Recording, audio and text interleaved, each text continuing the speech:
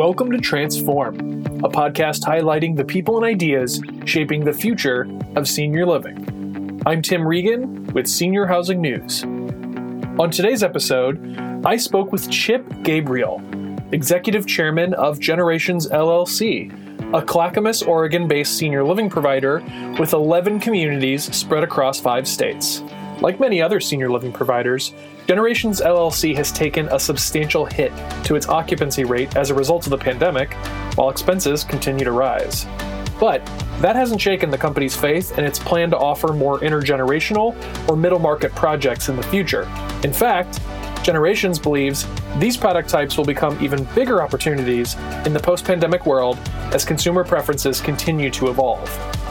But before we get to that interview, a word from our sponsor, Investors Bank. Where can senior living facilities turn for capital in these challenging times? Investors Bank has the expertise and the options you look for, like variable rate commercial lines of credit and term loans with flexible terms and competitive interest rates.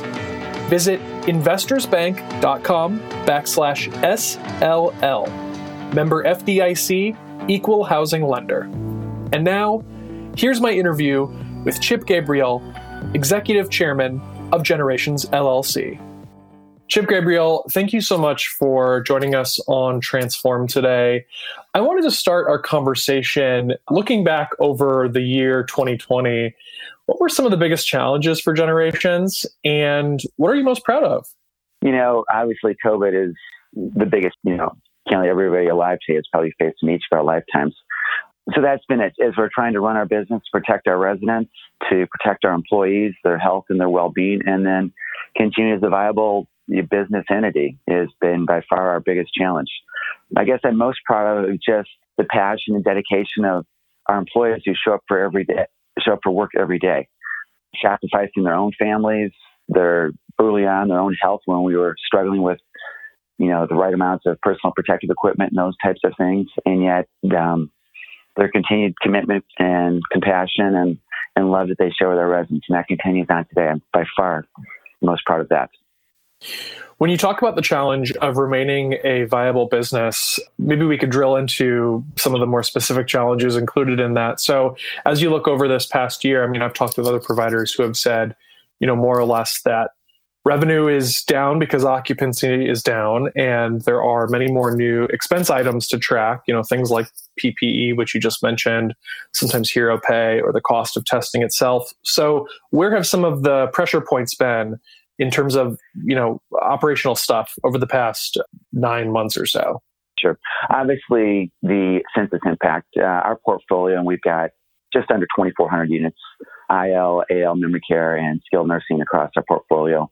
We're off the company-wide about 8.5% since the 1st of March. So, that's just top-line revenue that, there's no place to make that up.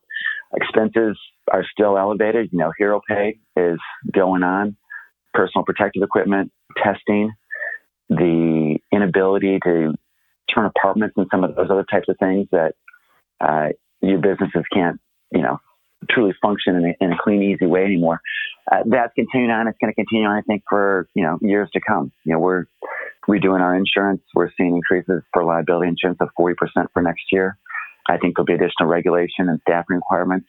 And so that's going to continue to compress margins. And so for us, it's working with our partners, talking to our lenders, all those types of things to get to the light at the end of the tunnel, and then, understand what that new business model is going to be, I think the second half of 21, and then hopefully, really start growing the business when we get into 22 and 23 to back to where we were at some point prior to this pandemic. Yeah, and I want to talk about some of that. You mentioned a lot of interesting things that I want to try to drill down into. Before that, though, I want to back up and talk about a success that I think Generations has had earlier this year. I remember we wrote a story about senior living providers which had success in quote unquote bubbling up some of their communities, meaning that basically, during the pandemic, you had tried to limit the flow of people coming in and leaving the community to try to beat COVID-19 infections, slow and spread those outbreaks. So tell me about some of the successes that you had doing that. And what do you think, as you look into the future, is this something that you just sort of have to have on the ready in case you need to do it again throughout this pandemic? I think for us, as this has evolved and changed, early on we had a number of employees who stayed in guest rooms, lived at the campus just to protect themselves and their families and really care for our residents at the same time.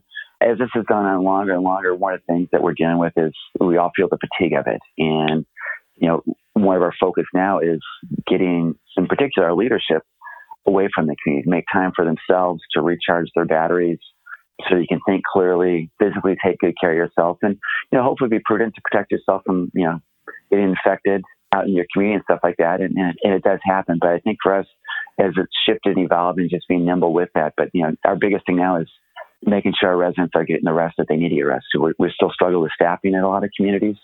So dealing with overtime, those issues. And, if people do that continue over time, we don't think they're productive. And so people need to get, proper rest and get away from it and clear their mind and get physically and mentally healthy to do the work that they need to do. Yeah, I've talked with so many providers who have said that the fatigue of the COVID-19 pandemic, more than anything else, is what they're worried about among their workforce. So tell me a little bit about some of the more specific ways that you are working to combat some of this COVID fatigue in your communities. You mentioned trying to get people away to give them time to recharge, but how do you accomplish that? Our home office, which we call our support office, being very purposeful with our leadership at each community we have a lot of bigger campuses where we have, an executive director and then a director for assisted living, for independent living, for memory care, and making sure that they're cycling through to be, getting that 3 or 4 day weekend, each of them covering each other's work and those types of things. So just emphasizing to them that they need to do that, knowing that this is not going to go away. We think we're going to be dealing with these issues through at least the first half of next year as the vaccine goes out and residents, employees, hopefully all get vaccinated and have no side effects and those types of things. But it's just got to be that constant reminder and support that you need to take time for yourself. You can't keep doing this.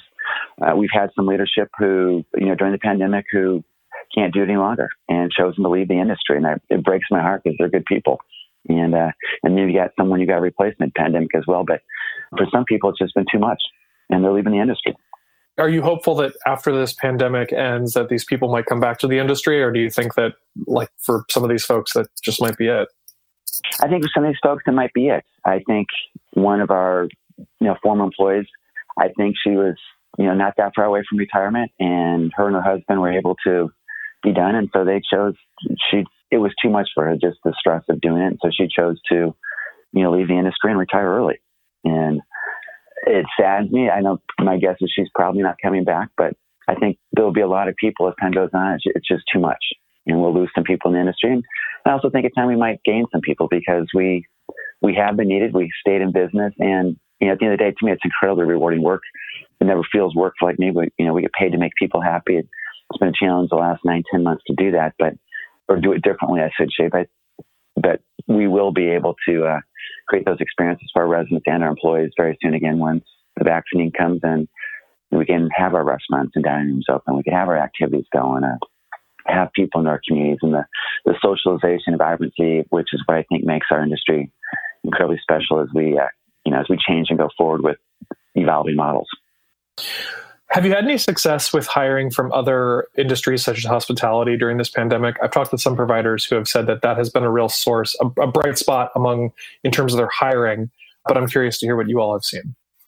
We have. At every one of our communities, we've had job fairs and continue to do job fairs. And we did have some success earlier on. It seems the ones that we've done more recently, we have not been as successful. I think those who've wanted to work are working, and those who are collecting unemployment are things we're not gathering as many of those as we did earlier on. But early on, we did a lot of job fairs and we had a lot of success with that. And a lot of those people are still working for us, and I think they'll stay in the industry. Great. I want to switch focus to talking about growth. I know that you and I, Chip, earlier this year had talked about, this was before the pandemic, we had discussed how Generations was planning to grow. Obviously, I'm sure that those plans are at least maybe seen through a different light now that we have all of this disruption in this industry. But can you update us on what Generations has in its pipeline now, and then just generally how the pandemic has changed your thinking about the way the company is growing? From a development pipeline, we have 2 large projects, one in the Sacramento area, 365-unit campus that we're still going through the entitlements. Virtual planning commission which has been interesting, and virtual neighborhood meetings and some of those types of things. We hope to, in a perfect world, break ground on that project this time next fall. And that's an IL/AL memory care, really an intergenerational project. We're partnering with a K-12 school. It's being built on their campus. And so programmatically, a lot of that's going on. And then we have another over 300 unit project that we're going through, similar entitlements, which is probably realistically probably a 2022 or 23 project in the Bay Area that we're working on as well. Again, also kind of an intergenerational type of community. And so we're still moving those. One of the challenges that we still see is, construction costs have not gone at all. I've got a project in Southern California, a 331 unit project that I've got building permits, and we've hit the pause button just because the construction costs to do the project, there's just not enough economic return to make it worth the risk of doing it. So we spent a lot of money to get, full CDs and engineered plans and all that, and go through the city process, but we're having it, for us, we've chosen to hit the pause button versus building right now. I think we still are looking for opportunities. I think there will be, just as, people struggle with their balance sheet. Obviously, everyone's census is hit. We're all down. So when we do get a vaccine, everyone's going to be struggling to fill up. And there's the economic pressures to do that, whether it's your debt or whatever your capital stack is. Doing that, everyone's got expectations, and the business model is not the same it was as before the pandemic. I remember before the pandemic when we had talked, Generations did see some opportunities in the turnaround market, that is picking up communities that were distressed or needed some work. Do you think that will become an even greater opportunity as we look ahead post-pandemic and everyone's sort of seeing these kinds of hardships, or is that something that Generations is still interested in? It very much is, Tim. We continue to see opportunities and look at them. I think for us, recently we've been approached about some really intriguing opportunities to come in and help communities that are struggling. For us, we will probably go a little slower than what I might have, just because we want to make sure we're giving full attention to the communities that we operate for, the ones that we own, and we're a third-party operator.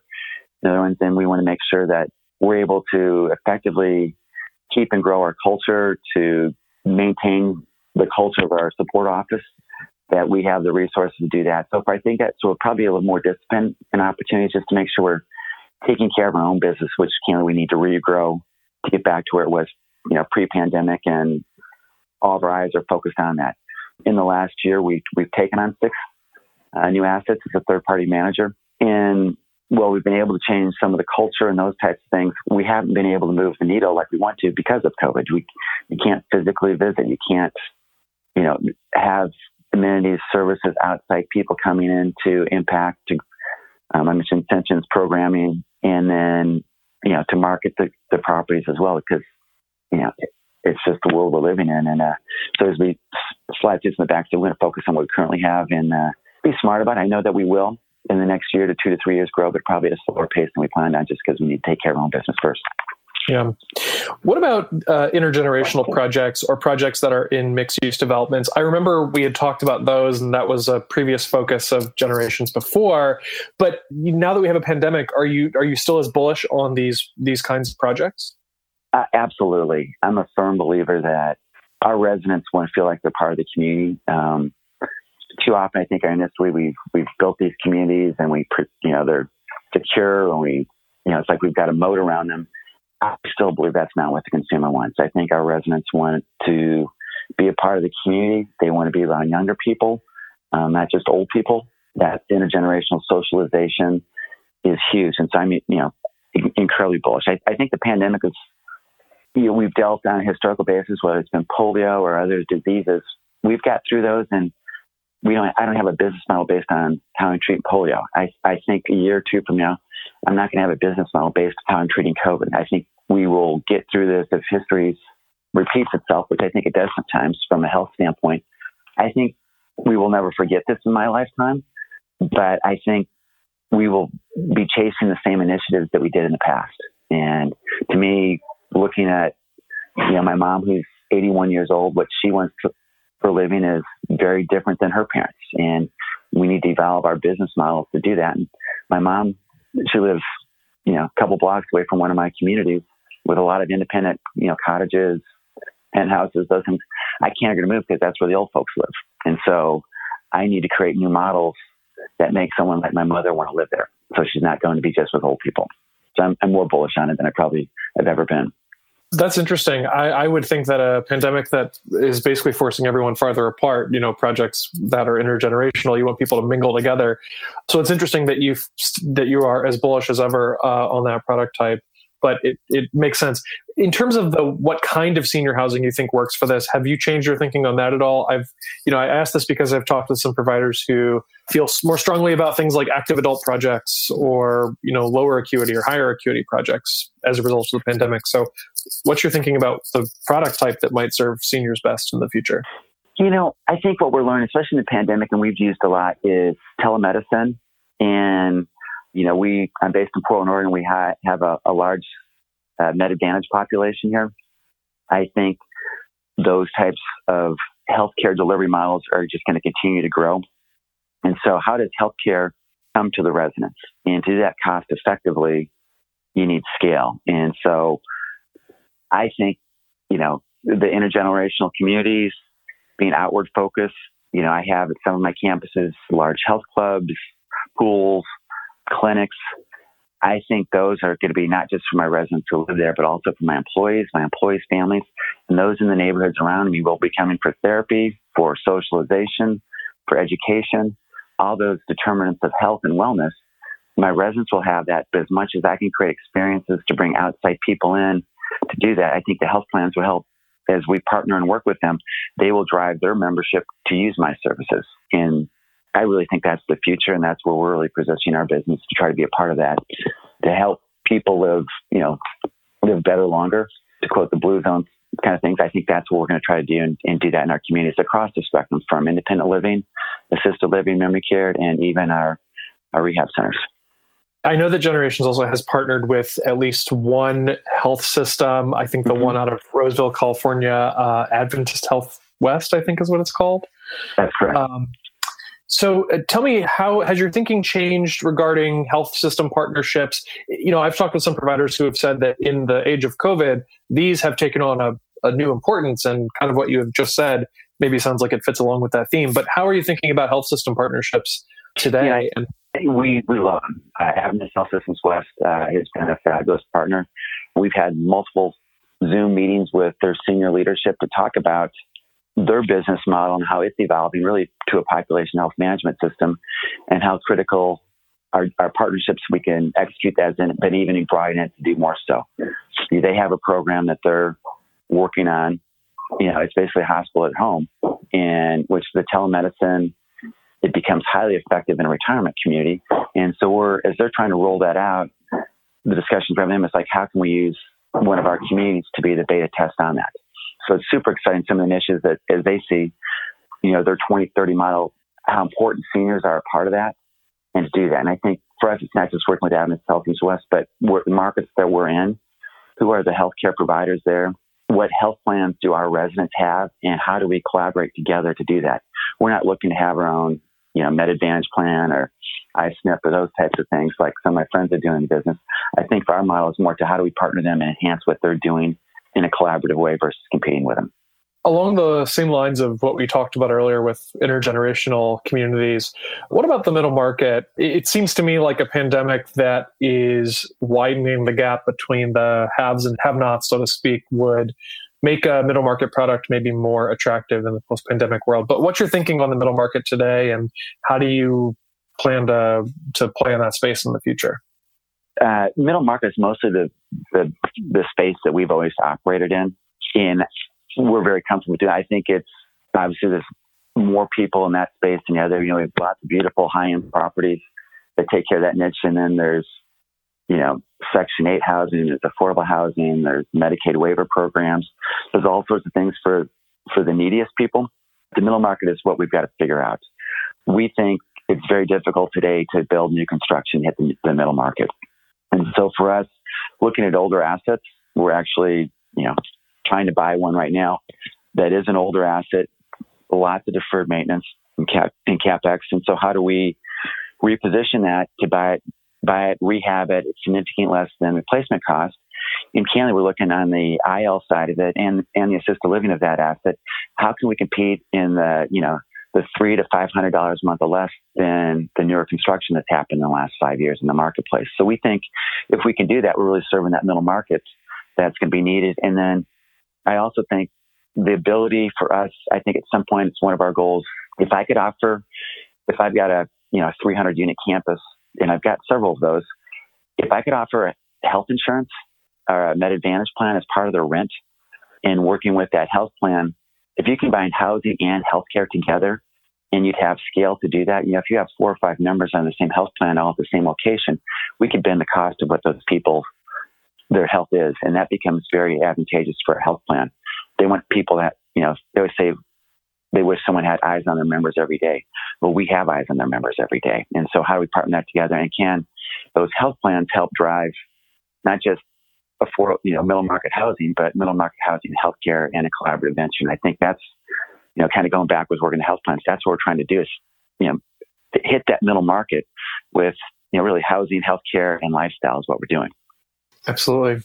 I know everyone's focused on this vaccine and what next year might bring. I think it's still very early to see how normal next year might be with the prospect of a vaccine, but at least I am hopeful. So do you have any thoughts on the prospect of the vaccine itself and then also generally, when you get it, how you plan to distribute that among your associates and your residents? Sure. We're working with, because we're in different markets, we have different institutional pharmacies that we work with. We've been in close contact with them, and really as they get access to it, and it's, each state's going to have the ability to roll it out. CDC gave guidelines, but each state creates their own message. So obviously each state we're working with our pharmacies to do that. Optimistic that first quarter, from what I've repeatedly heard at the level and from, our various trade associations, that really by the end of March, all of our residents and employees should have that. And so we're optimistic that if it was next week, I'd be thrilled, and we'll do everything we can to make it as quick as possible and to coordinate that. But I don't really have any, it's really what I'm reading and hearing from the same, periodicals and emails and Zooms that we're all listening together, and just, can be everything, be an advocate all that we can for our residents and employees that they're early in the process, and then also to educate them to make sure they're comfortable doing it. And I think, there's lots of things we have to figure this out together, and it seems like it's changing every week. I've heard a lot of chatter in the industry about whether we might see some pent-up demand, once this vaccine is with us and we have maybe some more normal operations, that folks will finally say, okay, now I can move it. I can move my parent, or I can move into senior living. So I wanted to ask you about that. Do you expect that once we have a vaccine, or once we return to something a little bit more normal, do you expect to see pent-up demand from prospective residents and their families? Yeah, I do see that. We've our communities now, we're starting to see a lot more traction from inquiries for assisted living and memory care. And I think that's, people have put that off because they don't want to move their mom or dad in when they can't visit them. But at some point, it's hard work caring for someone who's got lots of needs with activities of daily living or cognitive issues, and they need to move in. So we're seeing that traction. And I think there's pent-up demand. I just think we've created so much census-wise. It's going to take a while for us to build it back up. And I think just also how much people have aged. Looking at my resident population, even someone like my mother who lives alone, and watching her being somewhat isolated, not doing what she is, seeing what's going on with her, physically and mentally, it's had an impact. She's aged more in the last 9 months than she did the last several years. And so that's, breaks my heart a little bit to watch that. And there's a lot of people like that. So there is some pent-up demand. I think we'll sense that, but I think just across the board, we're down so much, it's going to take a while for us to get back to where we were before. Before the pandemic, we heard a lot about providers that had, they were selling lifestyle and amenities, and I think all that is still relevant. But do you sense that now that we've got this pandemic that has disrupted everyone's lives for almost a year now, do you sense that prospective residents and their families might want something else or different out of senior living after all of this is said and done?